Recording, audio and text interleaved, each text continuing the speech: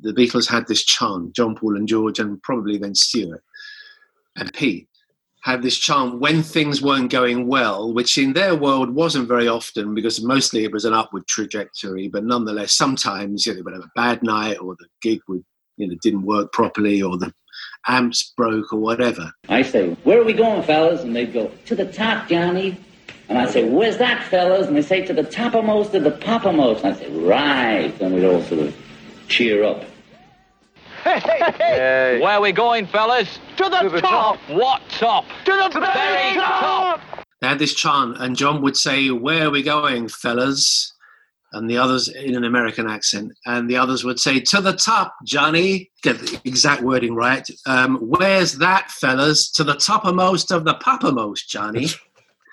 And that was their rallying call in when times were bad to kind of, yes, we're still here, we're still together. A lot of irony in it as well. It was kind of done in a heavy American accent as a send-up.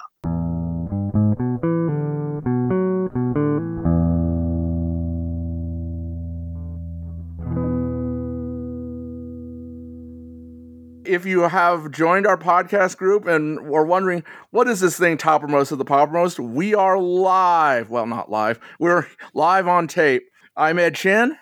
I'm Kit O'Toole. And I'm Martin Quibell. You know us from our individual shows, When They Was Fab, Pods Like Us, and, well, Kit's everywhere. Most notably on her bi-weekly solo Beatles show, Talk More Talk. So we have decided, let's launch a new one. We've been looking for a way to work together, and here we are.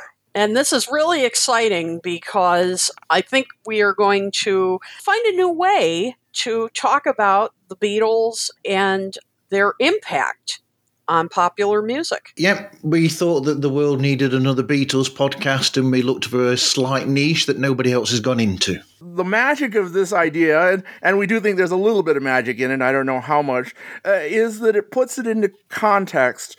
Mark Lewisohn is very good at that. He is described in several places, including the little audio clip that we've got at the end of our show here, about how important it was to him to go through and read every page of every music paper from the very beginning, which in general was the early 1950s. Yeah, and you really get a sense of how music, popular music, has evolved, how tastes have changed, some good and some bad taste, and how all different kind of music has been on the charts, all different genres. Yeah, you also see how over a very short period of time, the Beatles and some of their contemporaries took music from different areas and merged those styles of music together, whereas beforehand there wasn't such cross-pollination as there ended up being by the end of the 1960s. Absolutely. So we're going to talk a little bit about the charts now. In the States, there were 3 charts which dominated everything. Billboard was probably the most popular. Yeah, and of course still is today. Well, it's a survivor. Still controversial in some ways today as to how songs are ranked, but back in the 60s, that was one of 3. Well, and we see in the news, first it was Drake, and then most recently it was Taylor Swift, the business of, they quote unquote beat the Beatles because they had more than the top 5. Well, we also have to remember that they are operating under a very different set of circumstances and rules, as were the Beatles. Before 1962, there's no way they could have had the top 5 songs on the chart. So it was the new rules combined with the fact that they had so many records which were ready to go in America at just the right time that allowed that to happen on the charts. Exactly. Because, today, remember when you hear about Taylor Swift and Drake and so forth breaking the Beatles records, you're talking streaming. That kind of thing obviously did not exist back in the 60s, but that's a good point. When the Beatles came out, they came out at kind of an opportune time when the sales rankings were changing. Yep, the charts were a bit more restrictive back then than they are now, where because charts nowadays are based on downloads and streaming, any song that is released by an artist is applicable to be in the charts, whereas back then it had to be released as a single release to be in there, whereas nowadays, under the same circumstances, any song on an album would be a potential hit single. Well, that's not quite true, as we'll see as we go through the next 6 years. There were instances where whole Beatle albums and certainly EPs managed to creep their way onto the singles charts on the Billboard charts here in the States. Oh, wow. I didn't know about that.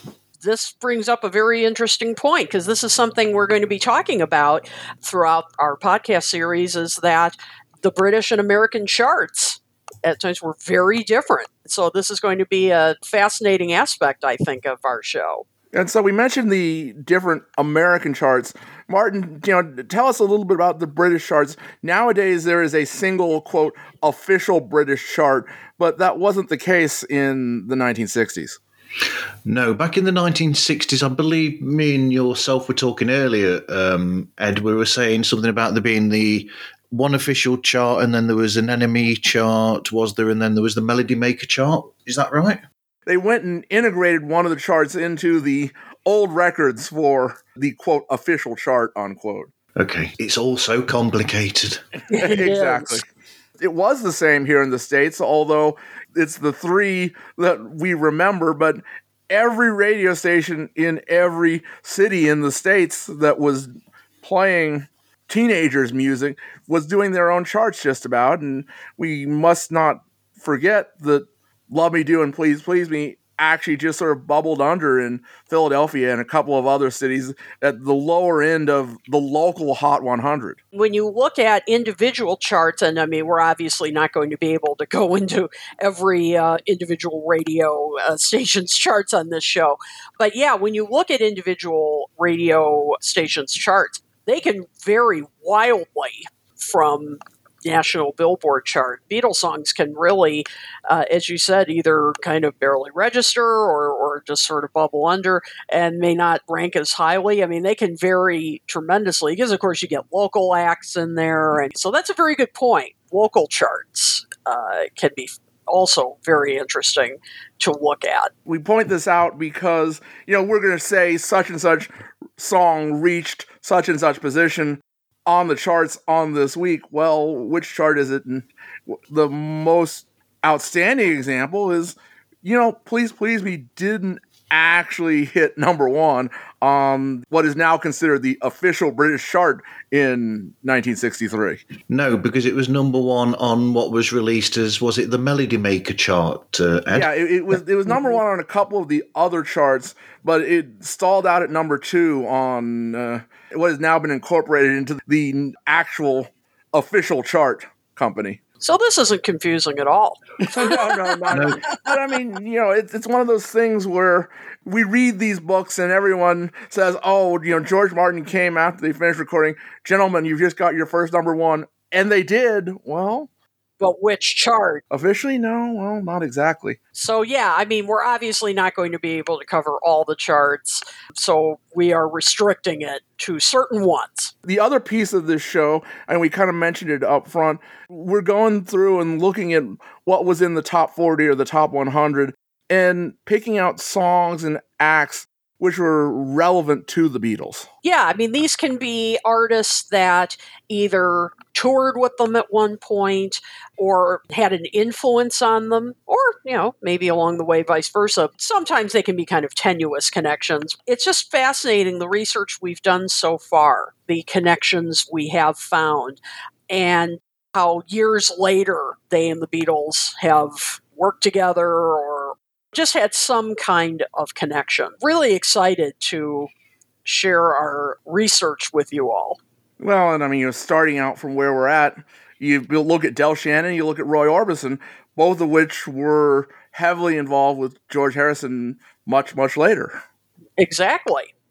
And of course, you've got Joe Brown and his brothers. And Shirley Bassey would do songs that were written for her by Beatles or covers of Beatles. And then you've got a lot of acts already, almost immediately, that are also produced by George Martin.